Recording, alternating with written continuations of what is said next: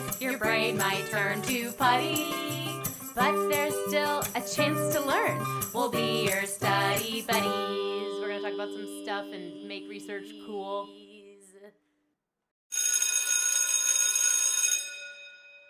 Hello, and welcome back to another episode of Study Buddies. My name is Paola. And my name is Taylor. And we are here with a PS episode, post-science. Welcome to season 2. We got some fun things for you, including today, we're sitting here with an author of one of the studies we've recently chatted about. Welcome, Eshin. Hi, thanks for having me. Of course. We're super excited to talk to you. So we'll just let you take it away. If you could share your... We're also just learning. I just want to note that we did think that Eshin's name was Jolly for an extended period of time. And reached out to Eshin as Jolly. And Eshin, it must be very polite because he did not correct Not at all. For quite a while. And he's still here talking with us. So we're super excited to have you here. If you just want to share your full name, I know we've said it, but you could share your full name, your pronouns, your current title, and where you grew up. Sure. My name is Eshin Jolly. I am a postdoc at Dartmouth College up in New Hampshire. I also got my PhD here in cognitive neuroscience. And I was actually originally born in India and moved my folks to the US when I was pretty young, around the sort of New York City area. Very nice. We are super excited. So we talked about Eshin's study, Gossip Drives Vicarious Learning and Facilitates Social Connection, a couple weeks ago. And we're super excited to ask you a whole bunch of questions about this super cool study. Taylor and I had a lot of really fun discussions and thoughts about it. So we're super excited to hear your take. Taylor, take it away. Yeah, so we had lots of gossip about gossip, and we really wanted to break it down and kind of ask, what was your most exciting finding in this study? What really kind of was your big takeaway from the research? Yeah, that's a really good question. So I think for us, it was, one of the aims with this study was to sort of maybe challenge the conventional thinking around what gossip is. I think you guys actually did an amazing job explaining the study and characterizing it in actually more detail than I would say any other journalist I've spoken to. So I think you guys have probably a pretty good understanding of the work. But I think the broader sort of thing we were hoping to do is like you mentioned, typically when we're growing up, gossip is sort of seen as this taboo, negative thing. You shouldn't do it. You don't want to be labeled as somebody who gossips. And I think the motivation a lot behind this work, and I think what our findings sort of broadly show, is that gossip is actually like a pretty complex way of interacting with other people. And often what we're doing when we're gossiping is not necessarily just sort of trash talking and things, but we're often having this conversation under the conversation. We're often checking with other people about whether some kind of social behavior is okay or isn't okay. And so I think some of our thinking in this work, and I think what we're trying to demonstrate and what the sort of data are showing, is that oftentimes when the social environment is uncertain or unclear or ambiguous, and in natural life, adolescence is like a pretty classic time period, right? That's when gossip can actually be a kind of social tool where we check in with other people. Hey, that person doing that thing, we're making fun of them because we're basically saying we don't think that's an okay thing to do, right? You see the world in the way that I see it, right? And I think that's sort of what some of our findings are sort of demonstrating. Yeah. And the thing that's probably most exciting to me. Sure. What was there like one specific moment in your previous research or in your life that was just like, wow, this is the question that I want to investigate in the next study I do, bringing you to this study? Like, what was the thing that sparked this specific interest?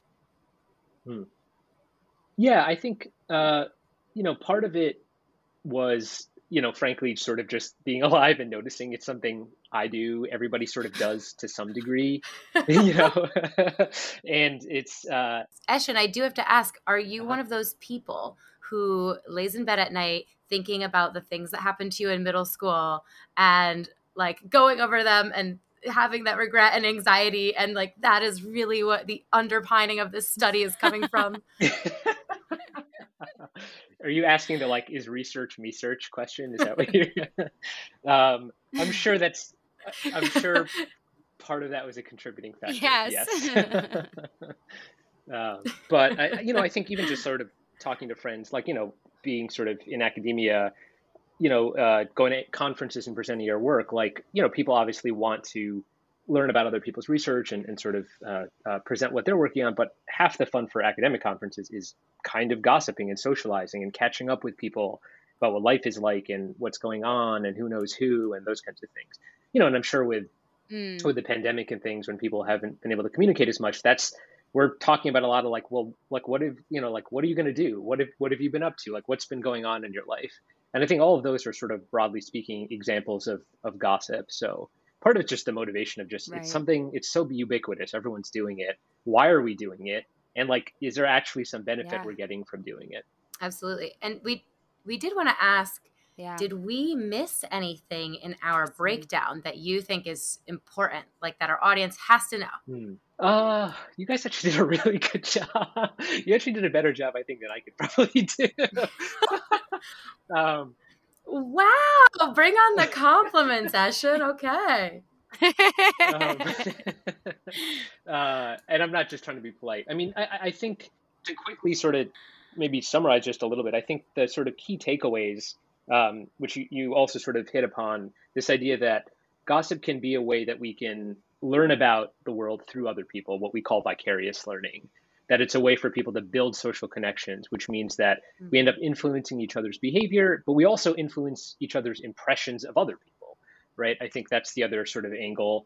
And the third piece that you sort of noted at the end about how does it change group behavior? And, it's one way where people can start cooperating a bit more, maybe because they're learning about what's going on, or they're taking the opportunity to establish these sort of social norms, like what's acceptable, what's not acceptable. So I think those are sort of the broad takeaways, but I'm happy to go into any more detail if you want me to. I wanted to ask what your biggest frustrations were about this particular experiment and this study, and like if there was anything that you would shift if you were to redo it. That's a good question. There was a lot of frustration. So give us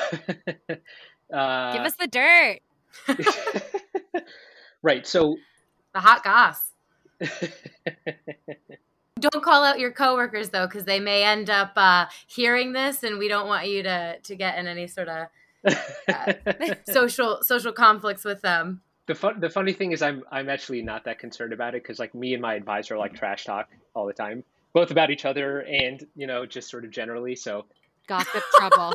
That's amazing. So scientists do know what gossip is, then, it seems. Some scientists, hopefully.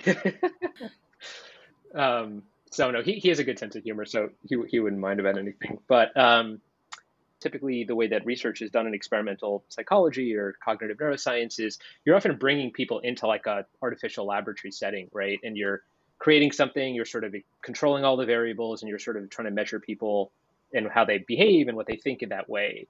A big focus sort of broadly in what our lab does is to try to impart this idea of like more naturalistic approaches to science. So how can we bring a little bit more of real life into the lab, so to speak? So both because of our sort of desire to be like, okay, well, we want a lot of people to be interacting, and we want these groups, and we want to sort of sample more diversely than just undergraduate students. And then also because when you're sort of living in the middle of nowhere, it's really hard to get 5 people to show up on time reliably to anything. We don't have a huge student population and things like that. And so we actually did some pilot testing. Yep. And I would say I think that's hard to do even if you're not living in nowhere. Oh, yeah, for sure. Like just the coordination problem, I think, of just getting people to show up is difficult. Yeah. But also, like, I think when we tried to run the experiment originally, when we were piloting things and figuring stuff out, I think it probably took 3 months or 4 months just to get like 30 people total of like usable data. Wow. And so a big motivation to sort of help that speed that up was sort of switching to like an online format, and trying to do it well. And so our lab does, a fair degree of technical stuff, but I think when I ran this study, I was a 3rd year graduate student, and I had sort of switched advisors. And so as this period sort of figuring out my interests, And I had just sort of seriously got into like computer programming and web development and things like that. Oh, So a perfect. big challenge was sort of like, how do you write a game for the internet, right? Like, how does that even work? Yeah. And then how do you write one where like multiple people can play together at the same time? And then how do you do that when there's like 1,000 people doing it at the same time? And so that was, for me personally, pretty fun actually to learn. It was like a completely different sort of area of learning than psychology research. Right. But it was also really, really hard to do Yeah. for somebody that has like no background in programming and things like that, right? Yeah. So Yeah. I would say that was definitely the biggest frustration. It was also turned out to be like one of the most rewarding aspects of the whole process, and opened up a ton of opportunities I could never have imagined, work-wise, relationship-wise, Right. with colleagues and all that kind of stuff, just by doing it. Yeah. So Yeah. now that you've conquered coding, are you I- going to move from science and social research to like just go work for Google and go to like Silicon Valley since you have all the coding experience? It's funny you asked that because the summer after I did this project, I interned at Microsoft Research in New York. Oh, wow. Um, Amazing. yeah, but it turns out that some companies and stuff have these sort of industry research labs where they're actually basically doing research. They just happen to be housed in a company rather than in a academic setting.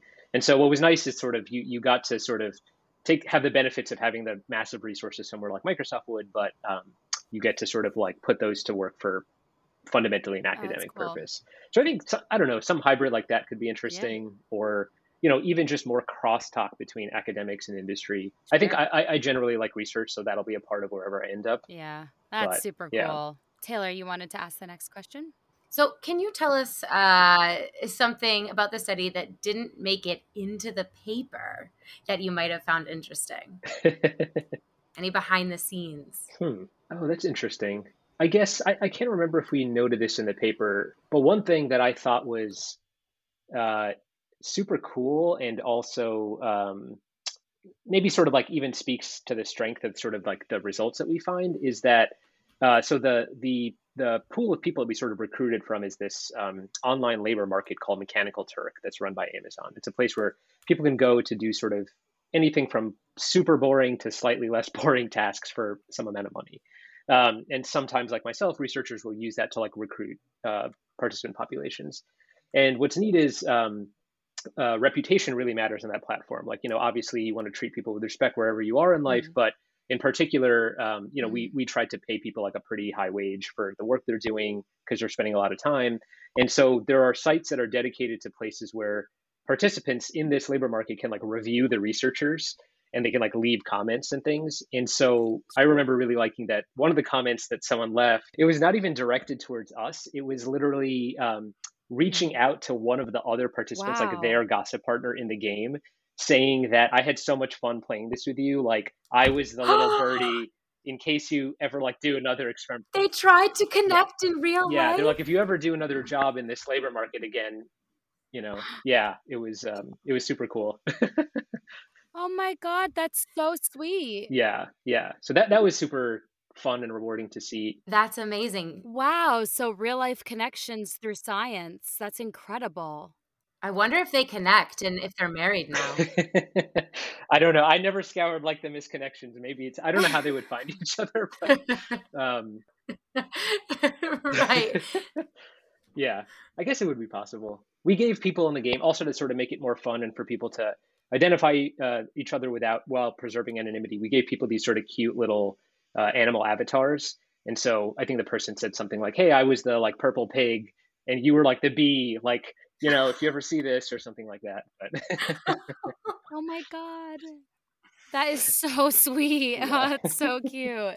I'll be in Grand Central holding a bee and a right. purple pig looking I for you. If know. you find me Tuesday at 6 o'clock. So cute. So we always do this segment in our passing notes episode called the Mhm. data, and it's always a point of curiosity, especially for like the people that are doing the research. But for you, how do you feel like these findings have, after you discovered them, affected the way that you look at your day-to-day life or your Hmm. day-to-day interactions? That's a really good question. So one thing that I have been probably thinking about for myself, and I try to tell other people, is if you're a person that tends to sort of be in that slightly more anxious camp or think about what other people think, you might be very prone to being like, oh, no, no, never gossip. You like catch yourself doing it, or you look down upon other people. And I think maybe a little bit I've sort of Interesting. stepped back from that view, because I think the other sort of take is that, hey, if gossip is a way for me to Mm. like help somebody learn about something they don't know, and if I've learned something from other people, like that's actually kind of a neat opportunity.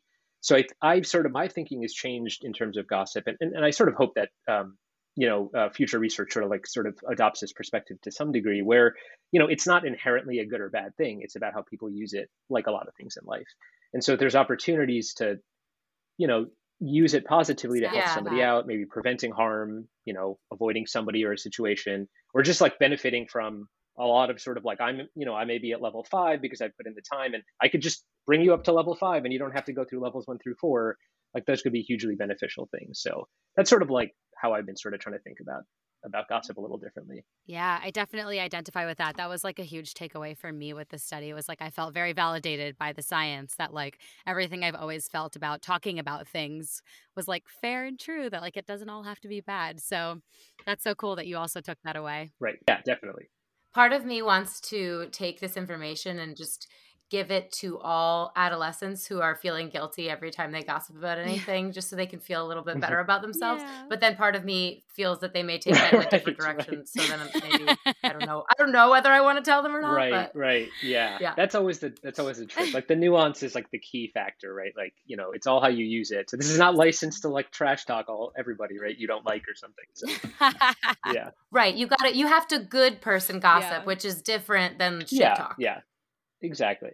Yeah. Just sort of just ask yourself a sort of simple question of like, why are you doing it? Like, what's the point? Yes, What's the precisely. purpose? Right? Is it Precisely. actually serving a purpose, right? And it doesn't have to be a big, profound purpose, but oftentimes you don't want to sort of just mindlessly engage in something. So We did also want to ask you about macaroni and cheese, which is our yeah. segment where we ask, what do you think the findings explain kind of about the greater world or the bigger Right. picture, or how do they apply to the world on a macro level? Yeah, that's a good question. I'm very hesitant to like generalize beyond like what I can reasonably say from like the data and stuff, obviously. But I think maybe like the sort of big takeaway is sort of again sort of just stepping back and thinking about how different styles of communication can help us connect with other people and like what that actually means. And maybe that actually is on my mind just because it feels like the world is constantly talking past itself all the time, every day these days. And so, the degree to which, we can use learning about Sure. the social world through other people, right? Like helping people resolve things that they're fearful or uncertain about because maybe we know them Mm, and they don't, or maybe we're exposed to something that they're not. Anything we could do where our own personal experiences can be beneficial to other people, might be the sort of broadest possible takeaway from gossip. And there's some sort of theoretical work where people have suggested that a big shift in like early Homo sapiens relative to other primates was that we actually used something like gossip as a kind of form of social grooming in much the way that chimpanzees might sort of pull fleas off of each other's backs and oh my gosh. So the more we gossip, the more evolved we are. those are your words, not mine. Or at least I'm going to tell myself that.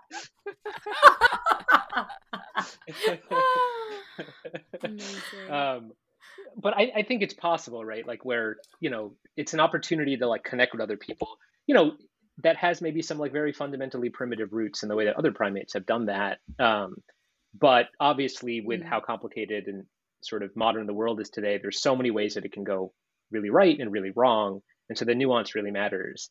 But yeah, I think in general, where it's so easy to write something off, like don't ever do this thing, and I think it's interesting to stop and think like, wait a second, maybe there's sometimes value to doing that thing, and if there is, like, what does Mm. that look like? And maybe we sort of our take is wrong, and so I think for me that the broad takeaway is, hey, gossip is actually this incredibly rich way of talking about things that we just sort of figured out how to talk about something that we're not actually talking about, and it's incredibly informative and useful. Right. And so yeah, I think it's just interesting to think more about how people communicate and the way we're doing it and like how it serves the social connection. Yeah, it's a huge Right. learning tool.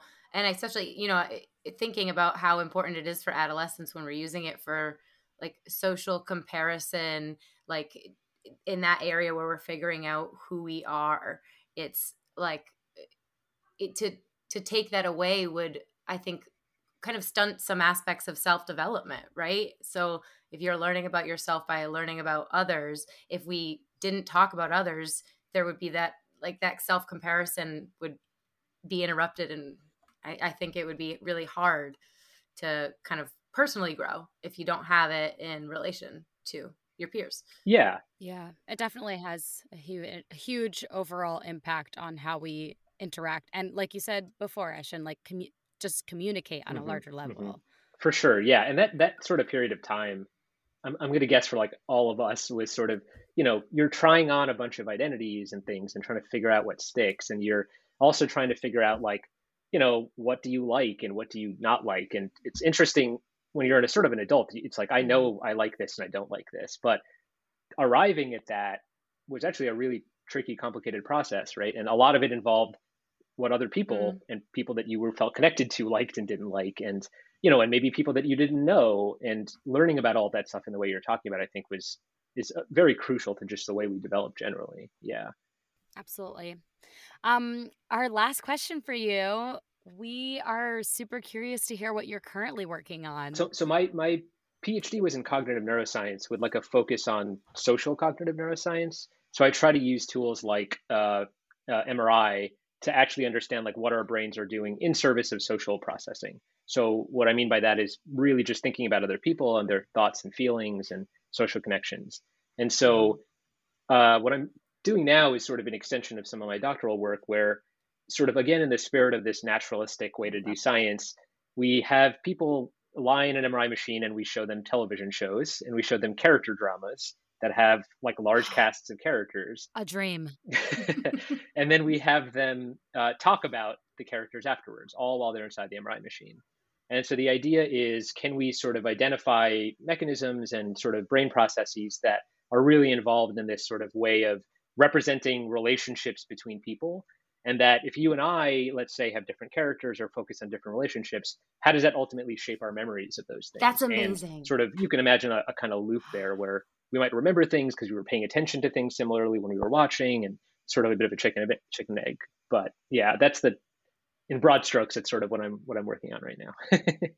So Paola and I are very excited by that. Oh my gosh, that is so exciting. I have full body chills and my heart is a flutter. Wow. Oh my gosh, as a storyteller, like that's just such an exciting thing to hear that's being researched, and especially in the realm of neuroscience. It's so thrilling. Yeah, it's pretty exciting and it's cool. For me personally, it's like fun because there has been some work on like. It's really interesting actually that you're doing that. It makes me almost think about attachment and Yes. Like what we learn in our relationships when we're younger. Yeah. And like what that might lead us to attune to when like watching a different show with different relationships, like what might stand out to us, or what types of people might we gravitate towards based on like how we interact socially and what we need socially and our preconceptions. So I think that's super cool. Yeah, yeah, definitely. I think there's it's funny, like, like I would consider sort of my discipline like social neuroscience, and there's a lot of work that's been done in that area about like really trying to understand the individual and the person. And like in comparison to that, a surprising lack of work done about like the neuroscience of relationships. There's some, but it's sort of, I would say, a little bit like sort of all over the map. And so what I'm trying to do, and what some of my colleagues have done, is some really neat work about exactly this sort of thing of, first of all, like, does the brain know what a social relationship is? And if it does, like, what does it look like in a brain pattern, right? Like super basic sort of things like that. And then from there, like, yeah, what kind of relationships do you pay attention to? If you and I pay attention to the same kinds of relationships, like, do our brains have similar activity? Do our memories end up looking the same? Do the people that we end up liking being the same? And so I think a lot of what I'm trying to do with this work and the sort of general focus of this is this more like maybe relationship centric way of looking at neuroscience a little bit, particularly social neuroscience. Yeah. And trying to, because I'm like, I would consider myself a bit of a nerd, like sort of trying to borrow methods and tools. We love nerds. there's, like Yep. machine learning and computer science and these sort of fields have done a lot of interesting work about social networks and relationships and how to sort of think about them statistically and stuff. And so there's an interesting sort of opportunities to bring some of that statistical methodological knowledge to bear on, well, how does the brain compute relationships and what does it mean to sort of know that two people know each other? Because if you know two people know each other and you know someone else, you can connect the dots in your head and learn all kinds of things. So like, what does that actually look like? What does that Yeah. process unfold like? So yeah. Right. Oh, that's so thrilling. There's endless questions, and we're so excited to see what that research comes to find and maybe do another episode on it because that sounds like fun. Absolutely. Please keep us up to date because I mean, I agree with you. I think relationships are fascinating because we don't exist in a vacuum. We exist in relation to others. And that's one of the best Right. things that makes us human is how much we need other people. So it's a really important area to study. And I'm glad yeah. there's some smart nerds Hell like yeah. you in the field to explore that for us. Awesome. Thanks. Thank you so much for joining us, Eshin, for this conversation. We're super excited for everyone to hear Absolutely. what It's you a had pleasure. to say. And thanks for truly all of the amazing work that you're doing.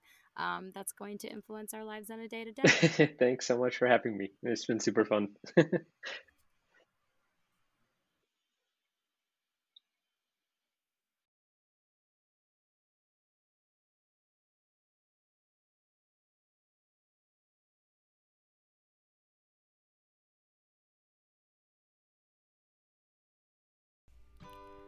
You can follow Study Buddies on Instagram at Study Buddies Podcast or send us an email at studybuddyspodcast@gmail.com. Study Buddies is created and produced by Paula Sanchez Abreu and Taylor Collins.